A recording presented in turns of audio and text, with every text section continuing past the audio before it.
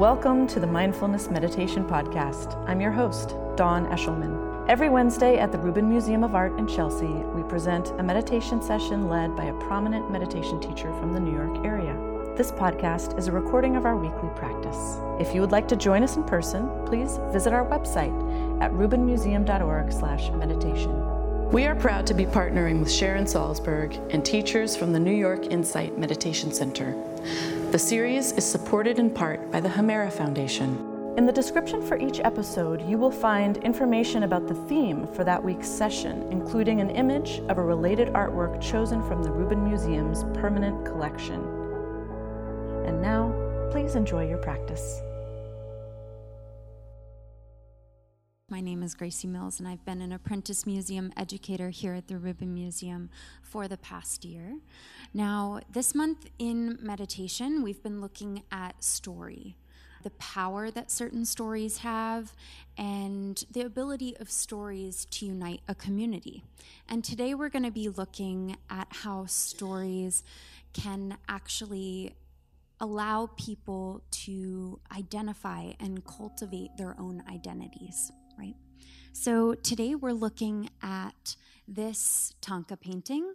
It is from Eastern Tibet of the first half of the 19th century, and it's made from distemper on cloth. Distemper is a kind of glue pigment, and it is Padmasambhava's Pure Land called the Copper-Colored Mountain.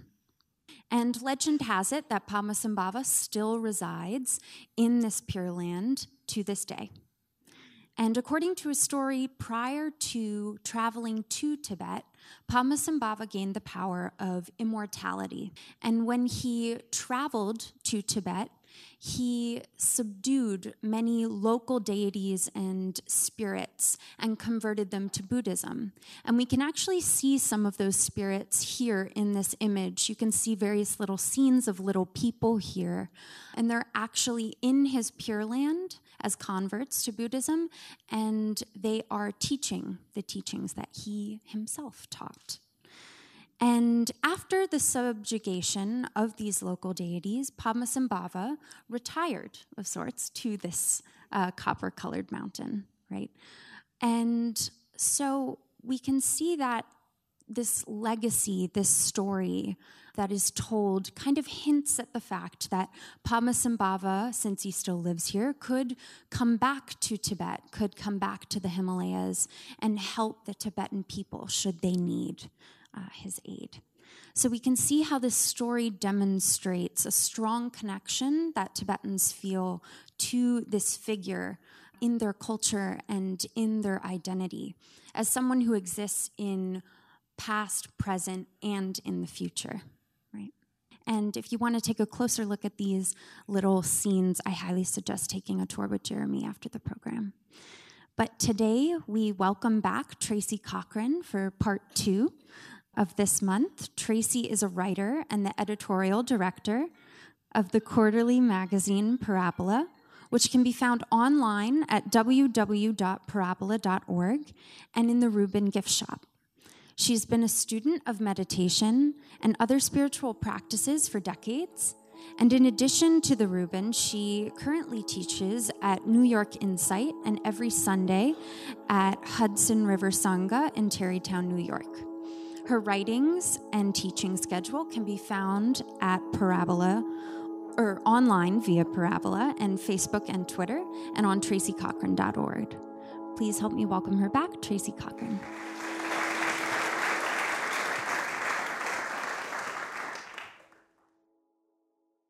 I'm so happy to be invited back, and looking at this great palace behind me. I don't know if you're like me, but at least at one point during the week, maybe 2 or 3 points, I thought I would love to retire to a place like that. Because in the description that I was sent, it's on an island in the middle of a forest full of goblins, probably goblins that are on his side. And he has a private force of cannibals that he's converted. So it might seem like a stretch, to think of such a place. because most of us here didn't grow up with this particular mythology, if I can call it that.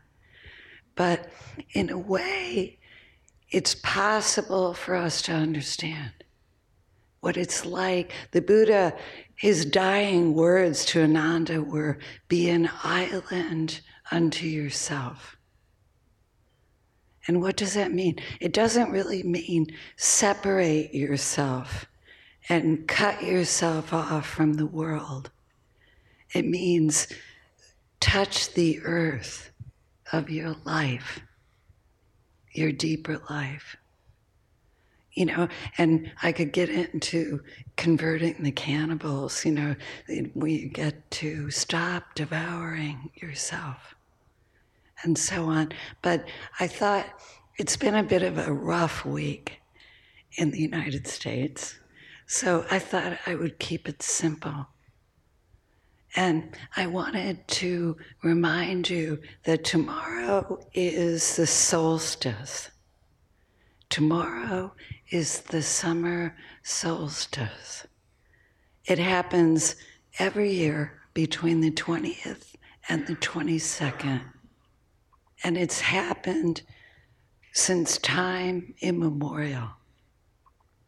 And the 24th in northern countries is called Midsummer Day or Midsummer Eve. Maybe you've heard of it. Shakespeare wrote a play about it. And that celebrates the midpoint between planting and harvest. And I bring this up because even if you're not in a position to join the hippies and pagans that will be gathering at Stonehenge tomorrow morning at dawn, there's something inside you that can. And that great stone monument was built so that the first light of dawn strikes the altar. And it bears testament to our human capacity to observe, to be patient and observe. And the word itself, solstice, comes from a Latin word that means sun and stillness. And its meaning was the day that the sun seems to stand still in the sky, in the north. It's the longest day. And the day after the solstice, the day after the light hits the altar, the sun appears to go down a little bit more quickly. Imagine having that kind of precision. Of course, if you were a farmer, and every single one of our ancestors was a farmer at one point, you would see, you would notice. So why do I bring this up? Because there were special qualities that these early people noticed. And these early people also included people in China, in Egypt, where it was the New Year. And they noticed, and I quote Washington Irving, who was a neighbor of mine in Westchester, it's a time that's a thin place. Just like Halloween, when spirits and unknown forces of all kinds are more easily available to us.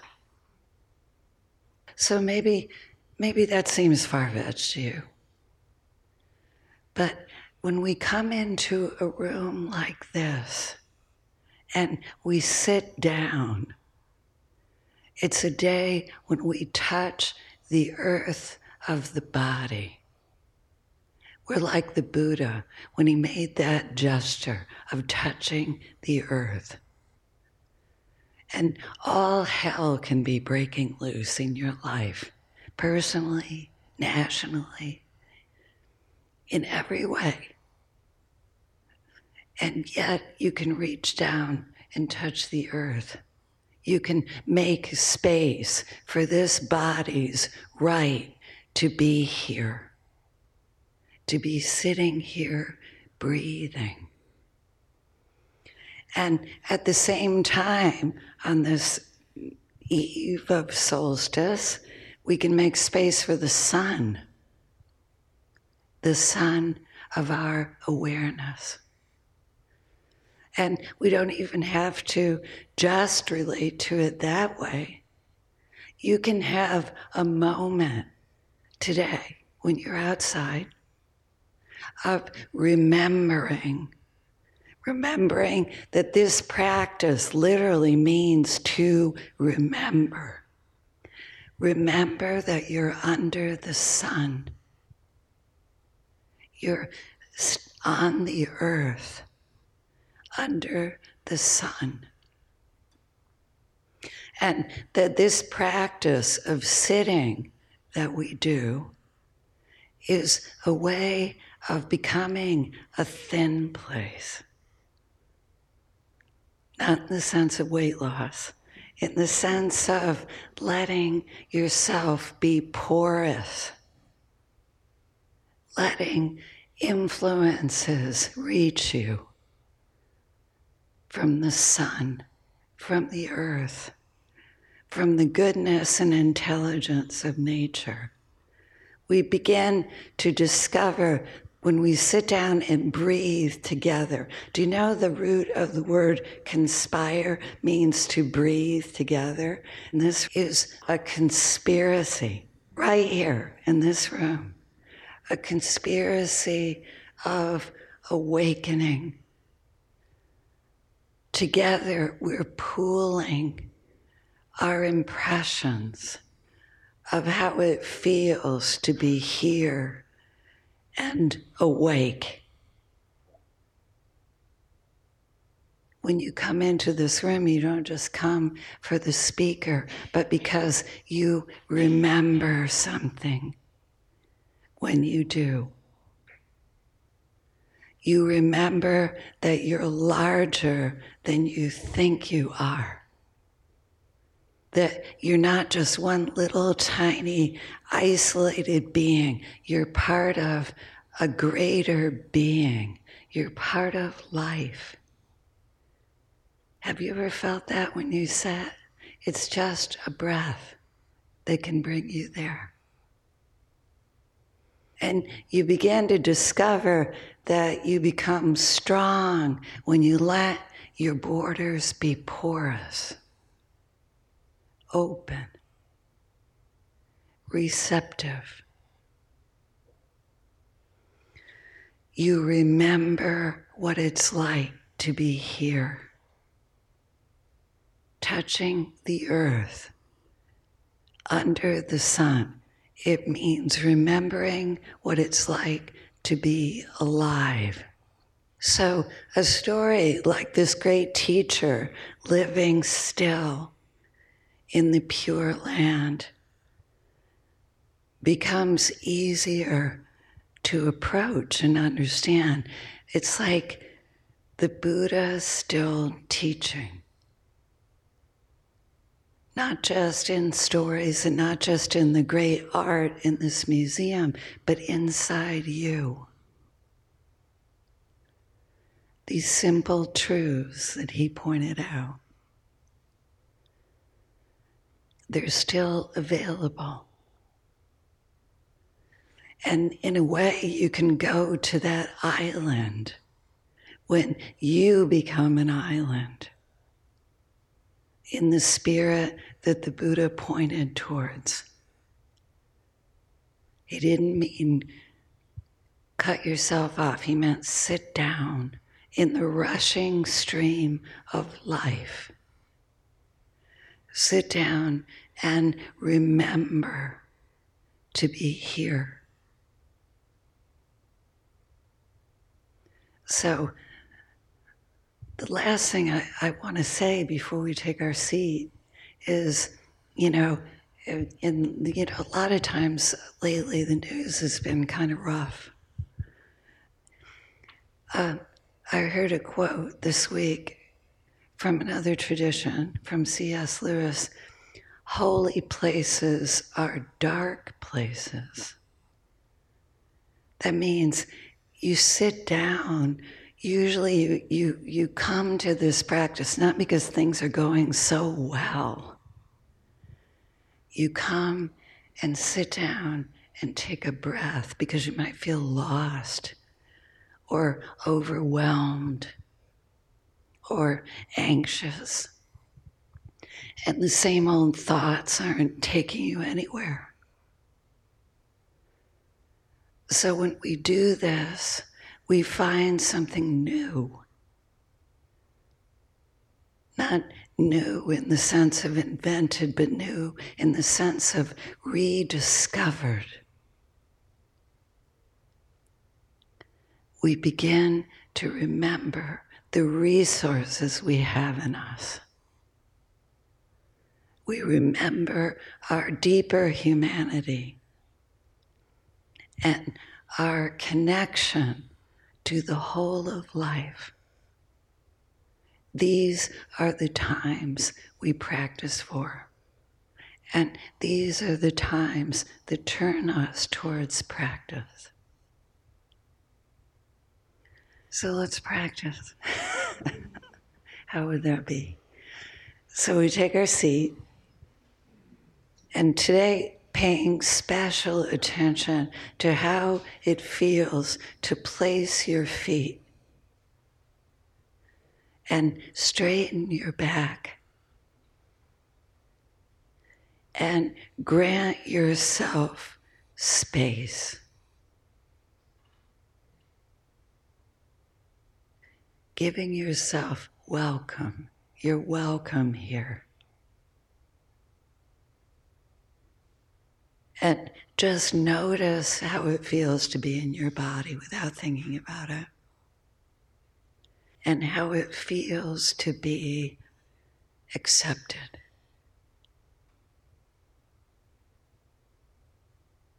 And everything that happens to come up, if tension is present, anxiety, thinking,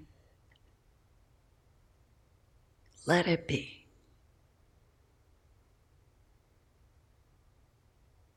Noticing how the body begins to relax when you bring attention.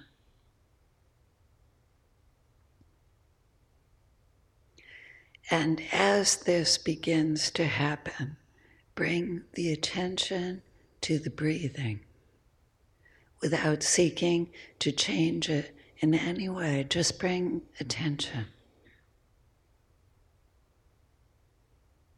Noticing in-breath and out-breath.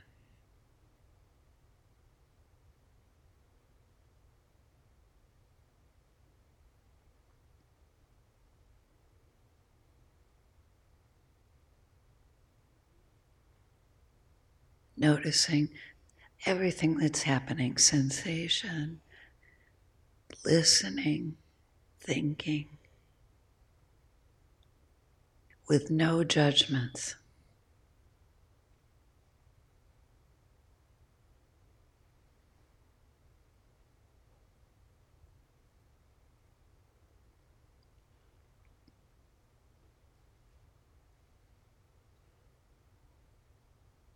And when you notice you're being taken away by thinking, by a sensation of any kind, you gently bring the attention back again to the breath.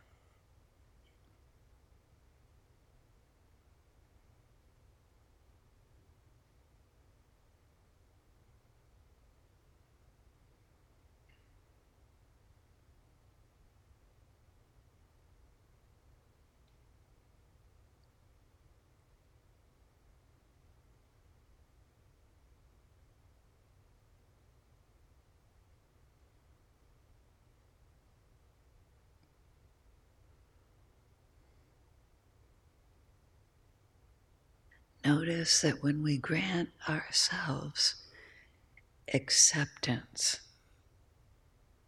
we begin to relax.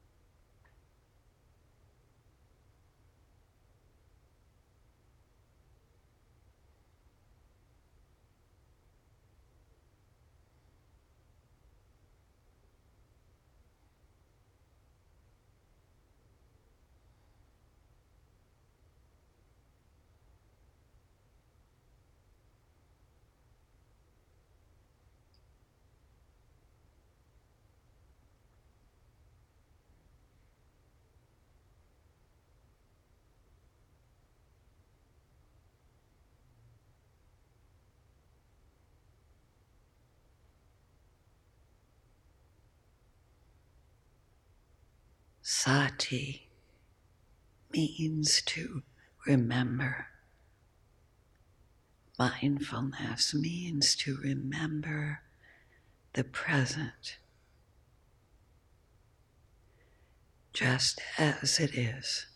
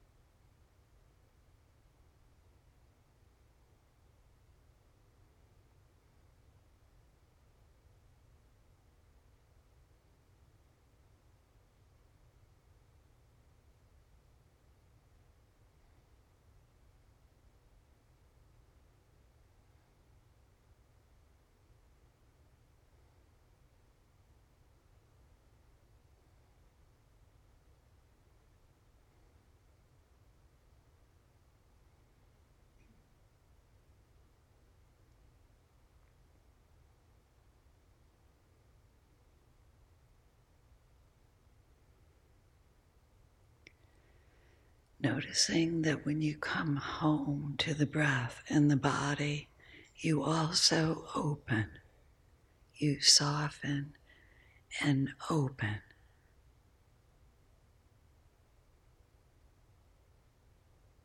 Becoming more aware of being in life.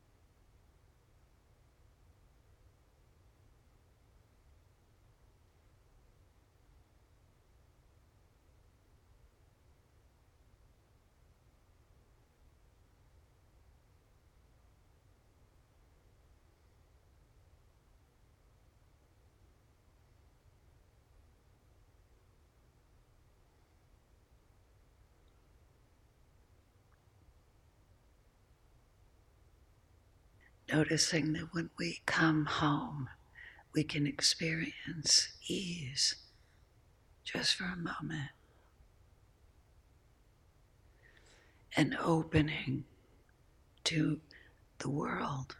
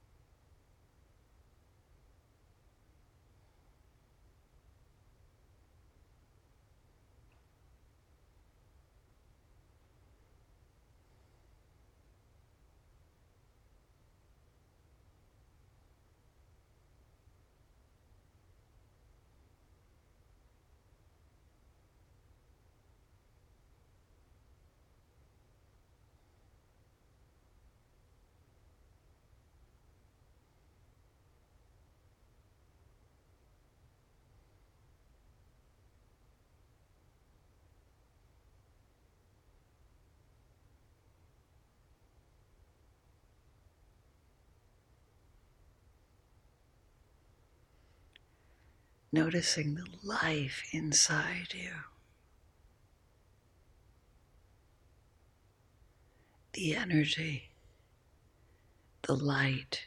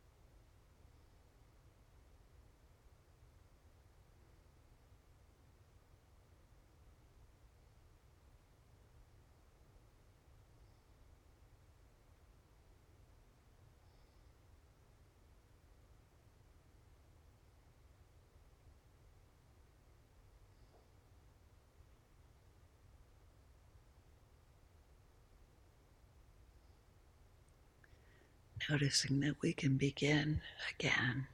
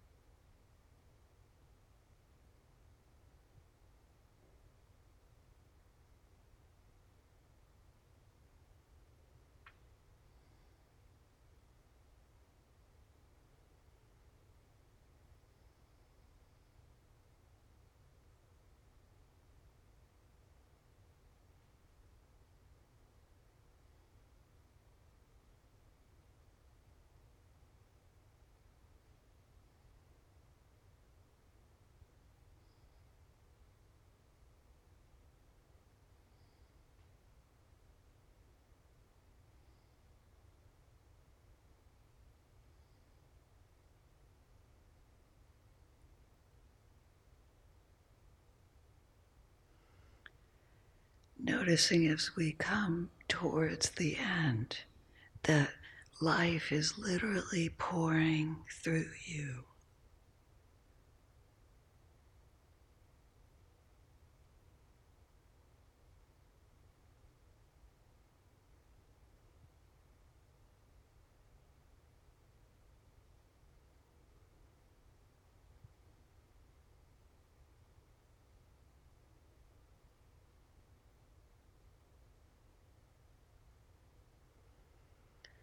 That we're open.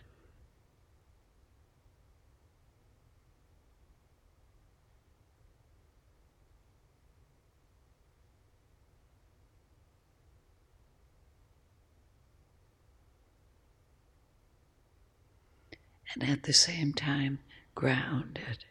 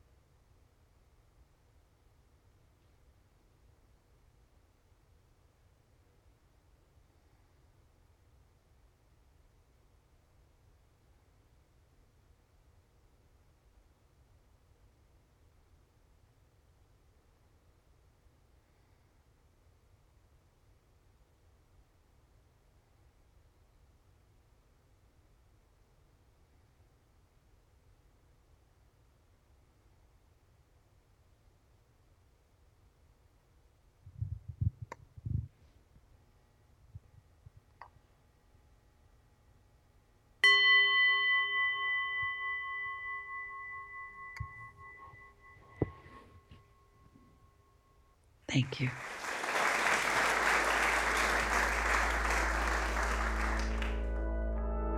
That concludes this week's practice.